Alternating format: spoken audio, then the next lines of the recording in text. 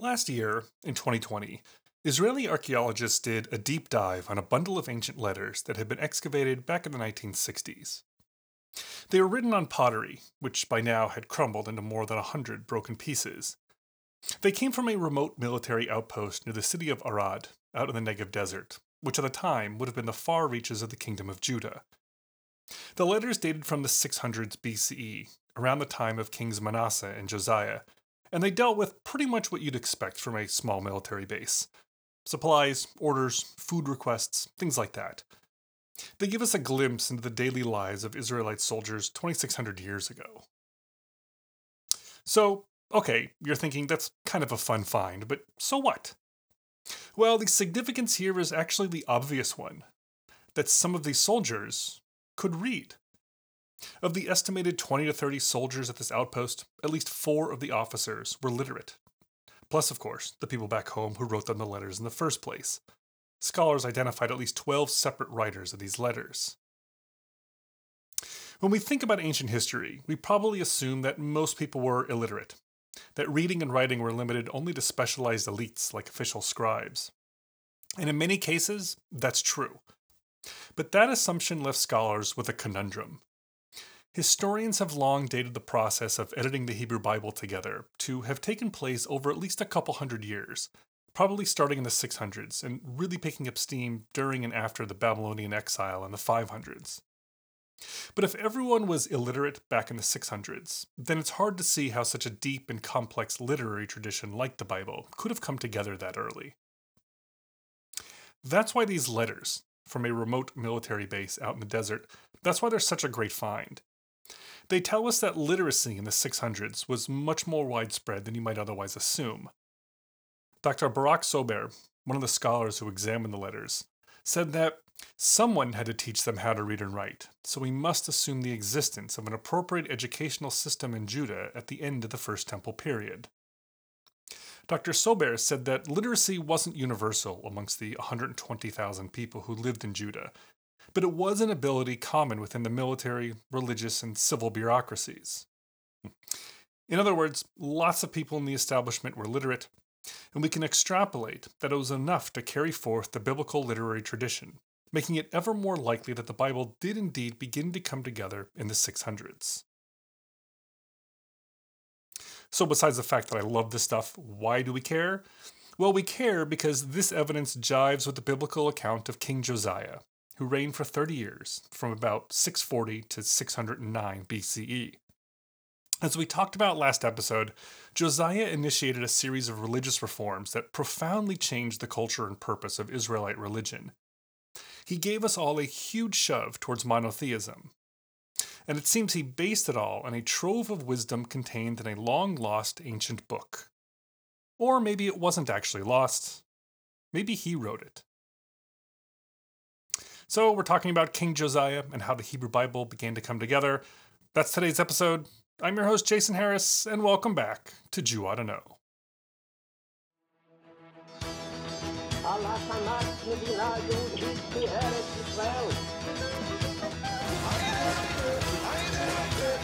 I would say to young people that we can do everyone our share to redeem the world.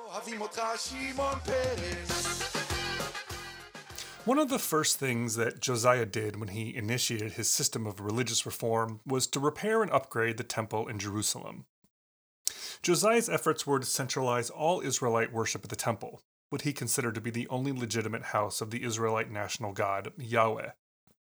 He forcibly dismantled the various other shrines around his kingdom, called the high places. He removed any statues, altars, or idols to any other gods besides Yahweh, and consolidated the priesthood in Jerusalem. After centuries of neglect by the various monarchs, the temple was in sore need of restoration. Now, on the one hand, this wasn't that big of a deal. In fact, it was a pretty ordinary duty of Near Eastern kings in ancient times. As every local mayor knows, people expect the upkeep and restoration of important public structures, from roads to schools. Temples were essential buildings of the state, and kings were expected to both maintain them and oversee the ritual functions of worship. And so Josiah's restoration of the temple might have passed through history without much comment, except for something extraordinary that happened. Josiah appointed his high priest, a man named Hilkiah, to oversee the restoration. In the 1980s, archaeologists found 2 clay seals with Hilkiah's name on them, so we know with a high degree of certainty that he really existed. In about the year 622, the 18th year of Josiah's reign, Hilkiah was digging around in a forgotten corner of the archives when he made a remarkable find: a long-lost ancient text from centuries earlier. Hilkiah called it a scroll of the teaching, sometimes translated as a book of the law. In Hebrew, the word is Torah. And this scroll of teaching, this Torah, was a bombshell. The scroll was quickly brought to Josiah. He was stunned, for the scroll seemed to explain exactly why disasters had befallen the Israelites over the past couple hundred years, from the destruction of Israel to the odious policies of Manasseh. It also suggested that due to the Israelites' ongoing sins, more destruction was in store. The agitated king gave an order: "Go inquire of the Lord on my behalf, and on behalf of the people, and on behalf of all Judah, concerning the words of this scroll that has been found. For great indeed must be the wrath of the Lord that has been kindled against us, because our fathers did not obey the words of this scroll to do all that has been prescribed for us." Josiah's men quickly ran through the streets of Jerusalem, searching for one house in particular: the home of a woman named Huldah, a prophet, one of only 7 women prophets in the Bible. Huldah confirmed the authenticity of the text. "Go tell Josiah," she said, "thus said the Lord, I am going to bring disaster upon this place and its inhabitants, in accordance with all the words of the scroll which the king of Judah has read. Because they have forsaken me, and have made offerings to other gods, and vexed me with all their deeds, my wrath is kindled against this place, and it shall not be quenched." As for Josiah, Huldah claimed that he would be spared. "Because your heart was softened, and you humbled yourself before the Lord when you heard what I decreed against this place and its inhabitants, that it will become a desolation and a curse, and because you rent your clothes and wept before me, I for my part have listened, declares the Lord. Assuredly, I will gather you to your fathers, and you will be laid in your tomb in peace. Your eyes shall not see all the disaster which I will bring upon this place." With this scroll in hand, King Josiah was determined that the people should know its contents, so that they might follow the commandments. The Book of Kings sets the scene. The king called to the temple all the people, young and old, priests and prophets, all the inhabitants of Jerusalem. And there he read to them the entire text of the covenant scroll. The king stood by the pillar and solemnized the covenant before the Lord, that they would follow the Lord and observe his commandments, his injunctions, and his laws with all their heart and soul, that they would fulfill all the terms of this covenant as inscribed upon the scroll, and all the people entered into the covenant. The scroll railed against the idolatry that the Israelites had been practicing, polytheistic practices which abandoned their duty to observe and uphold the covenant made with God. Further disaster seemed imminent.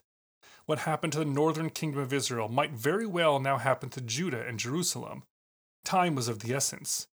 It was this scroll then, this teaching, this book of law, that inspired Josiah to embark on his aggressive religious reform, to eliminate idolatry, to centralize worship at the temple in Jerusalem, and to purify the holy place of any and all other deities.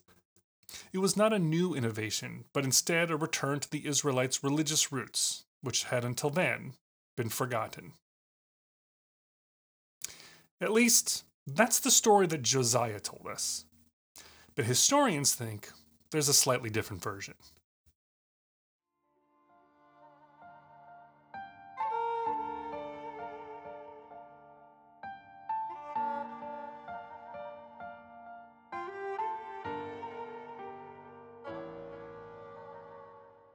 It's certainly possible that Josiah and his officials discovered a long-lost scroll that laid out how Josiah ought to go about reforming religion to return Israel to its roots to stave off disaster. But for the last couple hundred years, scholars have argued that the more likely story is that someone close to Josiah conspired to write it and dramatically reveal it to the people in order to justify Josiah's reforms. If Josiah's policies are coming from God, after all, then they must be legitimate. The reason scholars think this is because we've long known pretty clearly what the scroll was that Hilkiah found. It was the Book of Deuteronomy. Deuteronomy is the fifth book of the Hebrew Bible, the last of what we call the 5 books of Moses: Genesis, Exodus, Leviticus, Numbers, and then Deuteronomy, all of which are attributed to the authorship of Moses himself, and which collectively are referred to as the Torah. The problem is that Deuteronomy stands apart from those other 4, and indeed has much more in common with the 6 or 7 books that come after it. Books like Joshua, Judges, Samuel, Kings, and to a certain extent Jeremiah. These books recount a narrative history of the kings of Israel and Judah that we've been discussing these last several episodes. Pretty much all the stories, peoples, and ideas you've been hearing about come from this series, which scholars call the Deuteronomistic history. Think of it like one long, continuous storyline broken up into different books for thematic and chronological convenience. The Deuteronomistic history tells this storyline from essentially the death of Moses all the way down through King Josiah. Kings David and Solomon, the united monarchy, the split into the separate kingdoms of Judah and Israel, all the kingships. But interspersed throughout these stories are also the themes we've been discussing, like that bad kings practice idolatry and good kings exclusively worship Yahweh, like the legitimacy of the line of kings from David, like the central importance of the temple in Jerusalem, and Jerusalem as Israel's eternal capital, like the covenant between the Israelite people and their national god Yahweh. These parts are coming from an author or a school of authors who composed this Deuteronomistic history, less to record actual factual history and more to present an ideological and theological viewpoint down through the ages. Whoever they were close allies of King Josiah, setting up a court history that makes him look very good indeed.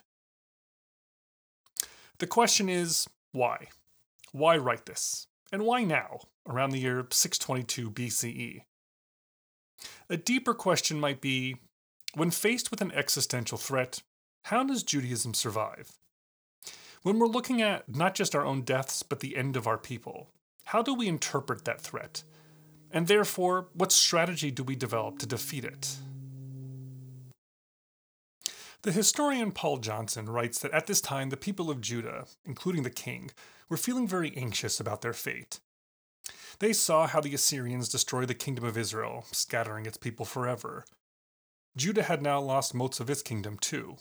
In one fell swoop, all could be gone. Now the Israelites had been here before. We talked about how in the days of the judges, back around 1100 BCE, the individual Israelite tribes perceived an existential threat from the Philistines encroaching on their territory. The answer to that challenge was a political and military one. They appointed a king to unite the tribes and command an organized national military. Now, Paul Johnson writes, the people began to link their ultimate political and military fate with their current ideology and moral behavior.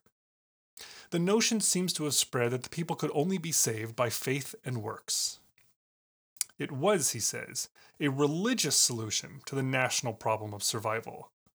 God, Yahweh, had to be appeased, and the question was how.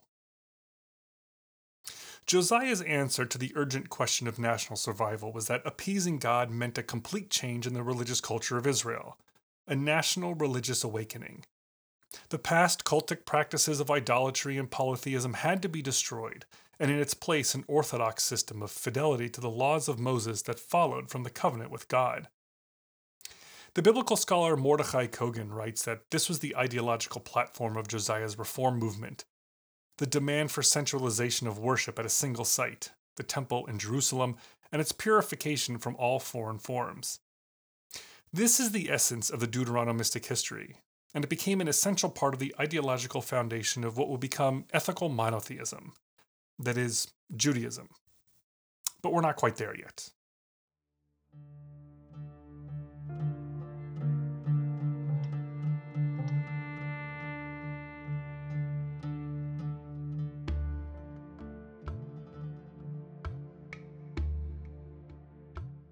What we're seeing here is the first big stab at compiling Israel's text into a unified whole, what became the Hebrew Bible as we know it today. Now, this was an incredibly complex process that generated over a couple hundred years. and then includes this Deuteronomistic history, which Josiah's allies began compiling. Now, it wasn't like they made up all these stories from scratch. Plenty of the stories in the Deuteronomistic history come from the distant past. We saw, for instance, that the story of the warrior Deborah in the book of Judges was probably first written in the 1100s and then preserved through the generations. When Josiah read out this scroll to the people of Jerusalem, it's not like they hadn't heard of King David or King Solomon before. Instead, what the writer of the Deuteronomy scroll did was tell a narrative history of Israel from the point of view of this new religious ideology. He took the existing stories and inserted additional sentences to update them with this new religious approach. Take, for example, King Solomon. The Israelites knew that shortly after Solomon's reign, the United Monarchy split apart into two separate kingdoms, Israel in the north and their own Judah in the south. What the writer did here is insert into the story the reason why the kingdom split. It was because of Solomon's idolatry, see?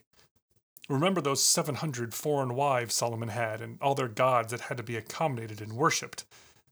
The writer went down through the Deuteronomistic history to explain that everything bad happened because the kings and the people rejected the singularity of Yahweh, or because they adopted polytheistic practices, or because they refused to recognize the centrality of the temple in Jerusalem.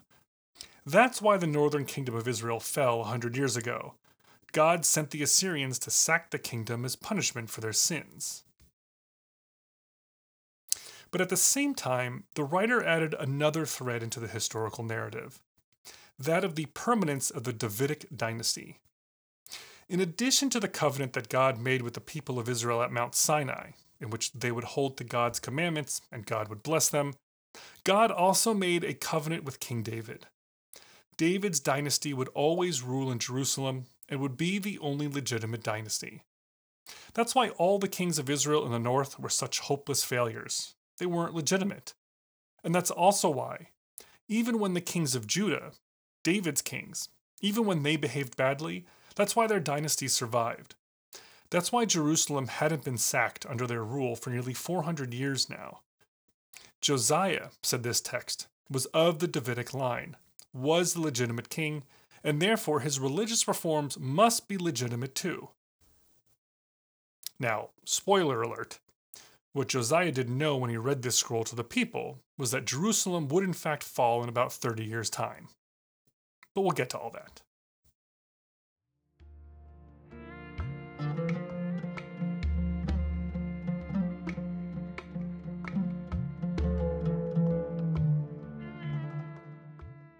What we're seeing here is how real-world events shaped the religious ideology of the Israelites, which in turn shaped the creation of the Hebrew Bible as we read it today. The editor of this Deuteronomistic history was working within constraints. He couldn't erase things that the Israelites knew would happen, and he couldn't suddenly add things that the Israelites had never heard of before. The biblical scholar Richard Elliott Friedman writes that the Deuteronomistic writer was governed by both events and tradition. His task was to record history and to interpret history in the light of tradition. Friedman writes that the issues and events that were taking place around him had an impact on the way he pictured God and history.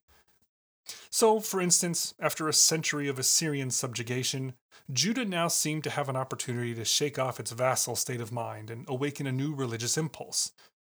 For this editor, this gave him the opportunity to go back through history and reinterpret events in light of the covenant between God and the people and between God and the house of David. It's not that he made up this covenant from scratch. Friedman argues that he just happened to be the one who wrote about it. The tradition itself was much older, and so of course the Israelites already knew about it, and so it wasn't a surprise when he cited this covenant as an explanation for contemporary events. Friedman writes that the writer here shaped the history of Israel around 4 themes, all of which we find in this chunk of the Bible from the books of Deuteronomy through Jeremiah. The first is fidelity to Yahweh. The second is the Davidic covenant, the idea that God promised the kings from the line of David would rule forever. The third is the centralization of religion at the temple in Jerusalem. And the fourth is the Torah, the teaching, the law. He then, writes Friedman, interpreted the major events of history through these 4 themes. The united monarchy of David and Solomon split because Solomon had forsaken Yahweh and the Torah. But David's descendants managed to keep Jerusalem and Judah because of the promise God had made to David. But now 100 years ago, the northern kingdom of Israel fell because again the people and the kings turned to idolatry and did not follow the Torah. But now, under Josiah, everything will be fine, because Josiah and Hilkiah had rediscovered the Torah in the temple and were now dedicated to fulfilling its instructions. Despite the precariousness of Judah under Assyria, despite the previous failures of the people and the kings to adhere to the covenant, all will now be well. Jerusalem is saved.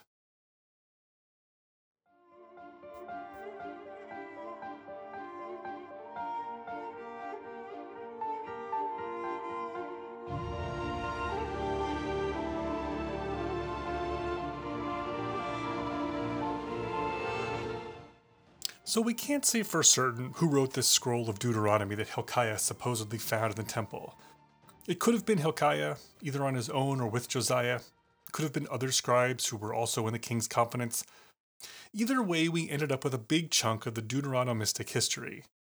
This included not just the history of the kings, but also many of the laws and obligations that made up the covenant with God, the underpinnings of the Jewish faith. King Josiah, the priest Hilkiah, and the other writers of this early version of Deuteronomy got us almost to Judaism, almost to the ethical monotheism that underpins the Jewish religion, people, and culture.